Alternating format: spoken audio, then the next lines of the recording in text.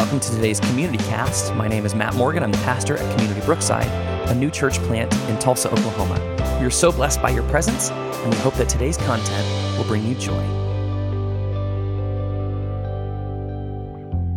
Usually when I start off a sermon, there's really an incredibly smart illustration.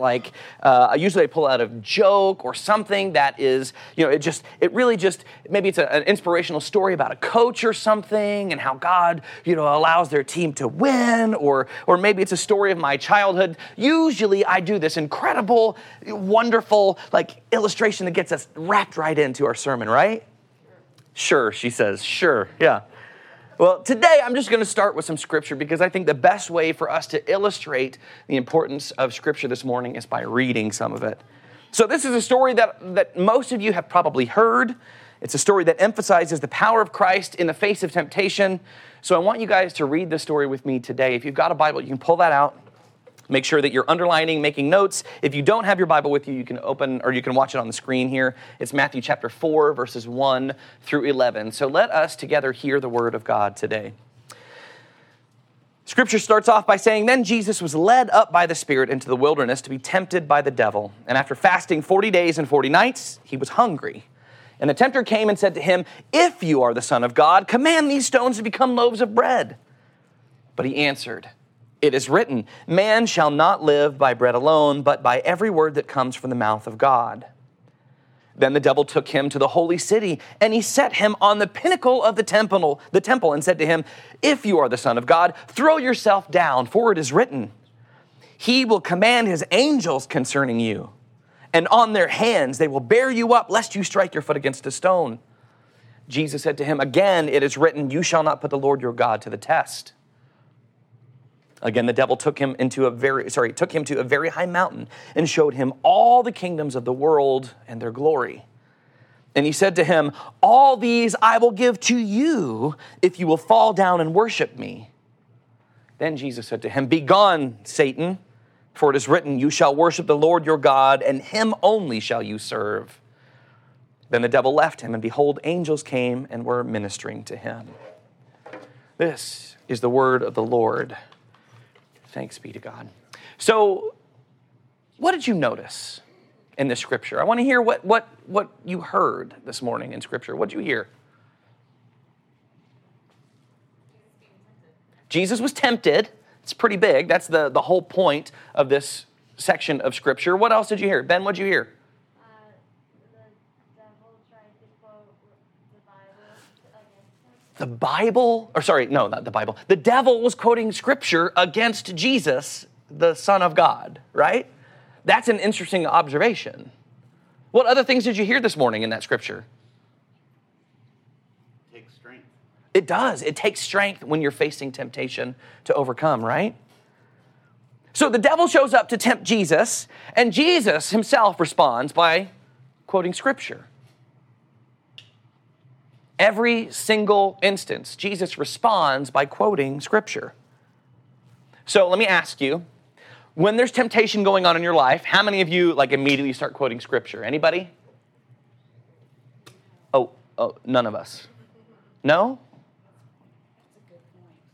It is a good point, but let me be very clear. I know pastors, including myself, who don't do that, right? The scriptures have always been the basis of Christian faith. Even before there was a Bible, the Hebrew people and the ancestors of our faith, they had sacred scriptures that they passed down from generation to generation. They called these scriptures their Torah, and they called them the Tanakh. They were the sacred writings of Moses and the prophets. They were Israel's history, and they were sacred texts that recorded God's interaction with his people. So always, from 3,000 years ago, and even longer, there were people who were maintaining this scriptural line of integrity from the very beginning of time. And those scriptures have been passed down to us.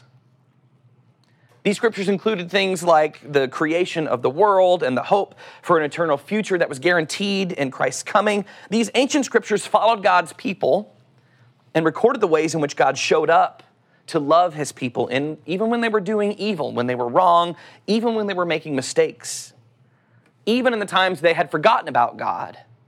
they wrote those things down.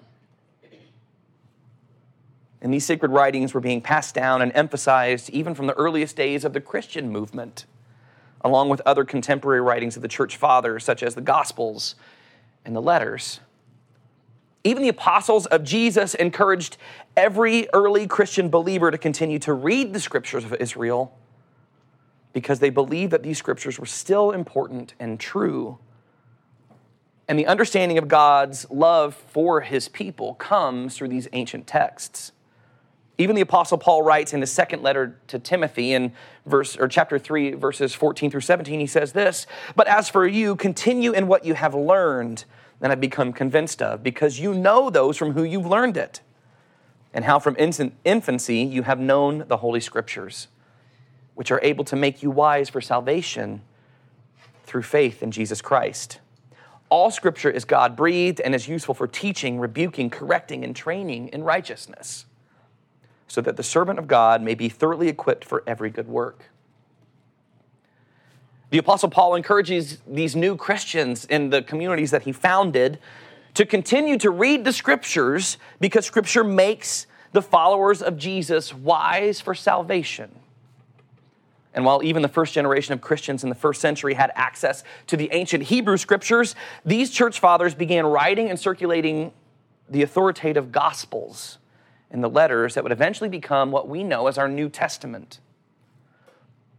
So we talked last week in my introduction to this sermon series that the Bible we have now has come to us through what we call the Council of what? Nicaea, right? Does anybody know what year the Council of Nicaea took place? 325. What? 325. Boom, catch that. Good grab. So Ben, this one is for you, for Council of Nicaea. Levi, you said it too. So Council of Nicaea took place in 325. And at this council, the Nicene Creed was created, which we read last week together. And along with the Bible that we have today, all 66 books were canonized or made holy at this council in the year 325. So the Bible that we have today is the same Bible that we had in the year 325. These scriptures and the Holy Bible as we know it have been the foundation of the Christian church since its beginning. Before our Christian Bible was gathered together at the council, the same scriptures would have been gathered and read to the congregants of the Christian church during worship services, during baptisms, and during confirmation rituals. And also, the scriptures that people would have known would have been either read from a scroll or from the letters that had been given in Christian homes to family members. We have a tremendous history of the Christian scriptures that we can celebrate together, knowing that our scriptures are both ancient and true. So I have to ask you a question. How many of you have heard of the Wesleyan quadrilateral? Anybody? Yes. If you're a student in this place, you heard that in confirmation. You may have forgotten, it's okay. But do you know what a quadrilateral is? Anybody? It's a four-sided figure. It's a four-sided figure. Any other specific things about that four-sided figure? It could be a rectangle. It could be a square. Uh-huh. There's a few more you're missing. Parallelogram, maybe a trapezoid. What? Diamond. A diamond? Yes. The shape is actually a kite, yes. Or it can be, you ready? A dart. I didn't know that a dart, yeah, it's a thing. It's a thing. And a scalene quadrilateral is another type of quadrilateral. Well, so regardless, I've got a video, or not a video, but a graphic I'd like to show you. So this is the Wesleyan quadrilateral. In the United Methodist Church, we understand that John Wesley, the founder of Methodism and the Methodist movement in the early 1700s, he based his doctrinal and theological understanding of God on what we now identify as the Wesleyan quadrilateral, okay? Through this understanding, we as Methodists can come to find the truth of God in light of these four major principles. Tradition, experience, reason, and scripture. Those four things are foundational for us to come to understand God. However, based on what I know about John Wesley, after my years and years of study and my years and years and years and years and years and years and years in seminary, I don't know that a quadrilateral is the appropriate diagram for the four bases of our understanding about God. John Wesley was a man that believed the supremacy of Scripture over and above all other means to understanding God. In John Wesley's explanatory notes upon the New Testament, he writes this, and here's a quote from John Wesley. "The Scripture, therefore, of the Old and New Testaments is a most solid and precious system of divine truth." What kind of truth? Divine truth. "Every part thereof is worthy of God, and altogether are one entire body, wherein is no defect, no excess. It is the fountain of heavenly wisdom, which they who are able to taste prefer to all writings of men, however wise or learned or holy." The Bible was supremely important for John Wesley. John Wesley, again, to emphasize how important he felt that Scripture was to all Methodist Christians, in his preface to the first volume of his collected sermons, he writes this. Here's another quote from John Wesley. "I want to know one thing, the way to heaven, how to land safe on that happy shore. God himself has condescended to teach me the way. For this very end he came from heaven. He hath written it down in a book. Oh, give me that book. At any price, give me that book of God. I have it. Here is knowledge enough for me. Let me be homo unius libri," which means a man of one book. John Wesley actually quotes St. Thomas Aquinas when he says that, in proclaiming that there can be no misunderstanding as to how important he thinks that Scripture is in faith. Let me be a man of one book. What if all of us were people of that one book, right? And the problem is, we say that we are. As Christians, we say that we believe in the Bible, but often when we read Scripture and we try to understand Scripture, we just make notes and then we do other things with our lives, right? We recognize how important Scripture is for our faith. We like to say that we know Scripture. We like to talk about the Bible, but oftentimes we don't live out what we know from those Scriptures. So while scholars might call John Wesley's means of understanding God a quadrilateral, I think it might be more important to look at it maybe like the Wesleyan triangle or the Wesleyan pyramid or something like that, where either the Scripture is the foundation of all other means to knowing God, or maybe it's the pinnacle. I don't know. But I think that Scripture was the basis for John Wesley's understanding of faith, and it should be ours too. Our Book of Discipline contains what we call the Articles of Religion of the Methodist Church. And one of these articles, Article 5, talks specifically about the supremacy of the Bible, and it says this. This is also on the screen. "The Holy Scripture containeth," which I love the word containeth, "all things necessary to salvation, so that whatsoever is not read therein, nor may be proved thereby, is not to be required of any man that it should be believed as an article of faith, or be thought requisite or necessary to salvation.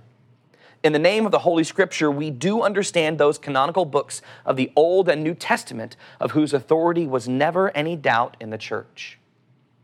The Scripture of itself is truth, and it is all that we need for salvation.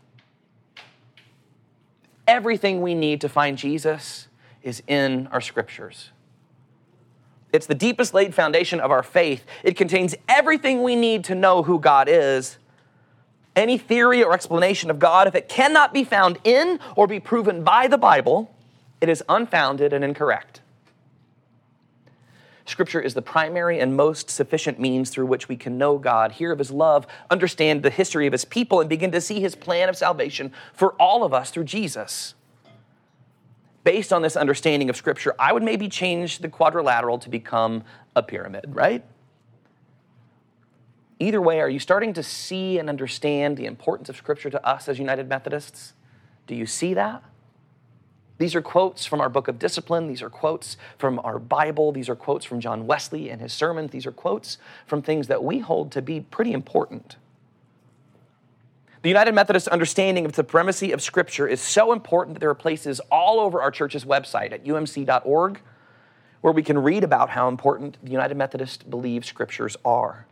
So here's one of the most important snippets of understanding. This is from the umc.org, and you can find it. If you need any of these resources, let me know. I'd love to show you. But this is what it says. 3 important things. We hold that the writers of the Bible were inspired by God, that they were filled with God's Spirit as they wrote the truth to the best of their knowledge. Number 2, we hold that God was at work in the process of canonization, during which only the most faithful and useful books were adopted as Scripture. We're talking about the Council of Nicaea, that God's Spirit moved in that, and that the right books were chosen in the year 325. So the writers were influenced by the Spirit of God. Those who gathered them and chose them were influenced by the Spirit of God. And then we also hold that the Holy Spirit works today in our thoughtful study of the Scriptures, especially as we study them together, seeking to relate the old words to life's present realities. The Spirit still moves when we read our Bibles. And that's why we call the Bible God's book, right? Because the very Spirit of God was working through those who wrote it, through those who carefully considered which books to include, and now through us when we read it and try to interpret it for our own lives. And we receive Scripture through the Holy Spirit. And this, according to the United Methodist website, says may happen in any number of settings. We can encounter God's Holy Scripture through prayer. We can encounter Scripture in a deep way in worship, through Spirit-guided preaching, in the liturgy of Holy Communion, in song, and in many other ways. We need the Holy Spirit to be our teacher, to keep us faithful in our reading, and to implant the teaching of Scripture in our hearts. Have you guys ever just opened a Bible and said, I'm going to read here? You done that? I think we've all done that. Let me be very clear, there's nothing magical about doing that. But I believe that anytime we open our Bibles, that the Spirit can work through us and speak through the Bible to really just change us. And so every time we open our Bible, we should be praying for wisdom, for discernment, for the Spirit to move and guide us in our reading, to help us understand these are ancient words that were written in different languages that still apply today. God, how does that apply to my life? Help me find a way to fit your Scripture into everything that I do.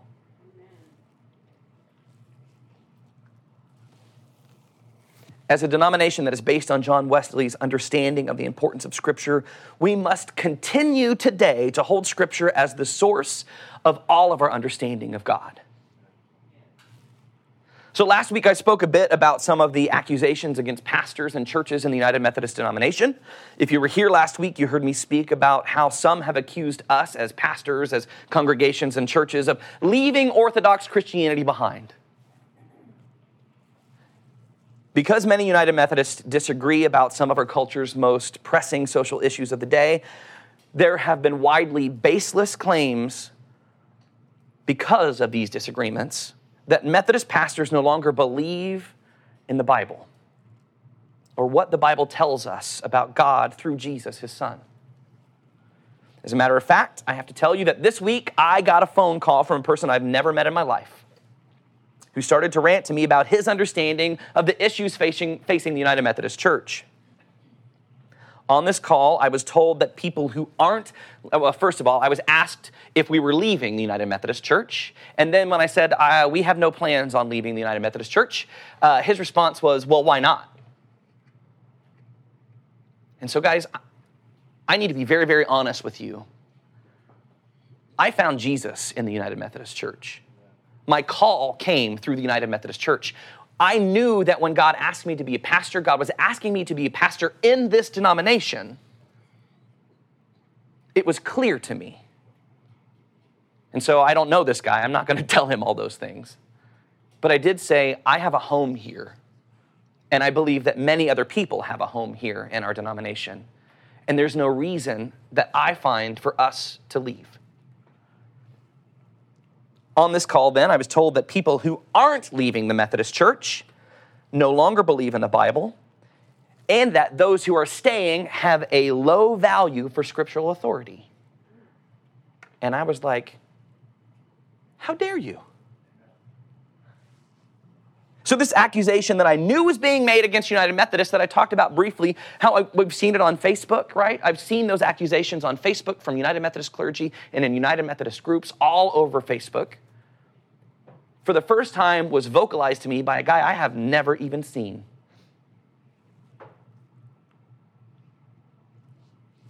So I have to ask you, based on what you've heard today so far, based on the sermons that you've heard in this place, do you think we no longer value Scripture?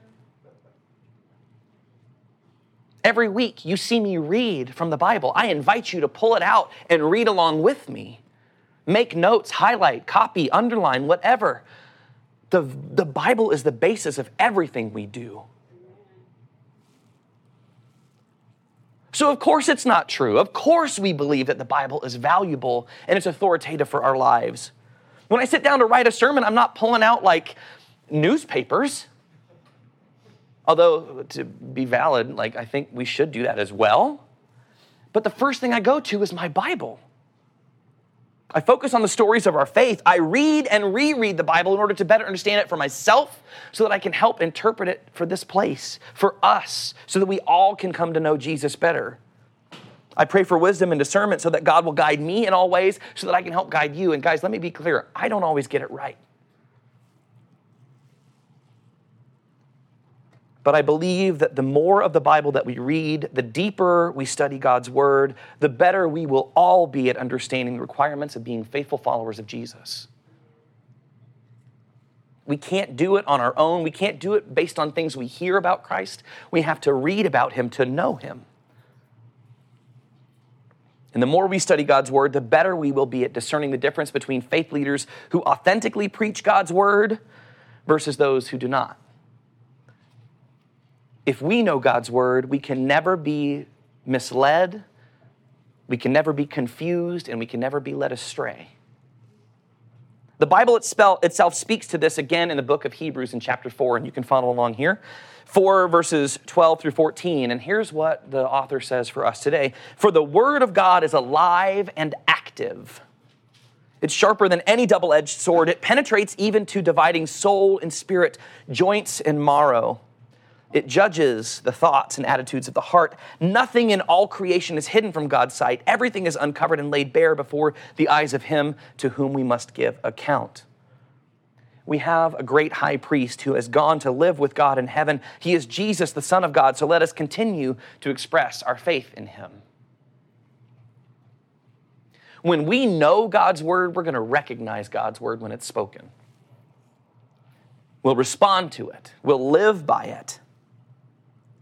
If each of us know God's word, we'll recognize when we hear it from the pulpit or if we don't. So I invite you, don't take all of my words as the word of God. That's not the case.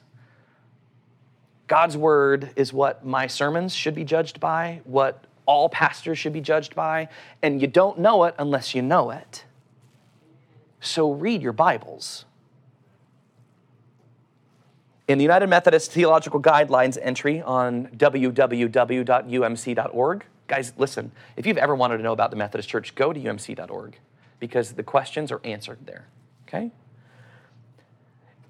The response here that's put about our theological guidelines is based on the 2016 Book of Discipline.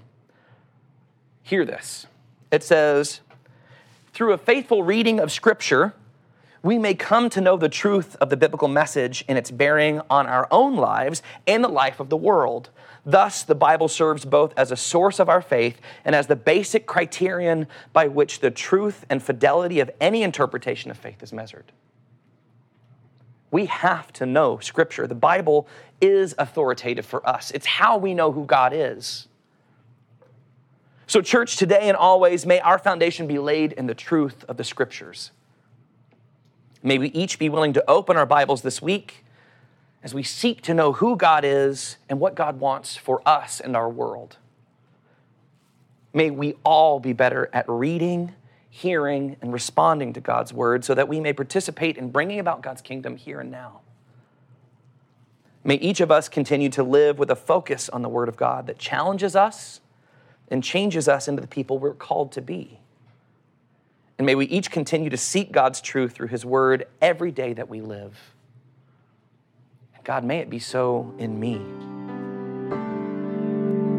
Thank you so much for joining us on today's Community Cast. We hope that you were blessed by today's conversation. If you'd like to know more about Community Brookside, please feel free to visit us at our website, communitybrookside.com, or find us on your favorite social media outlet. We hope to hear from you soon. Be blessed.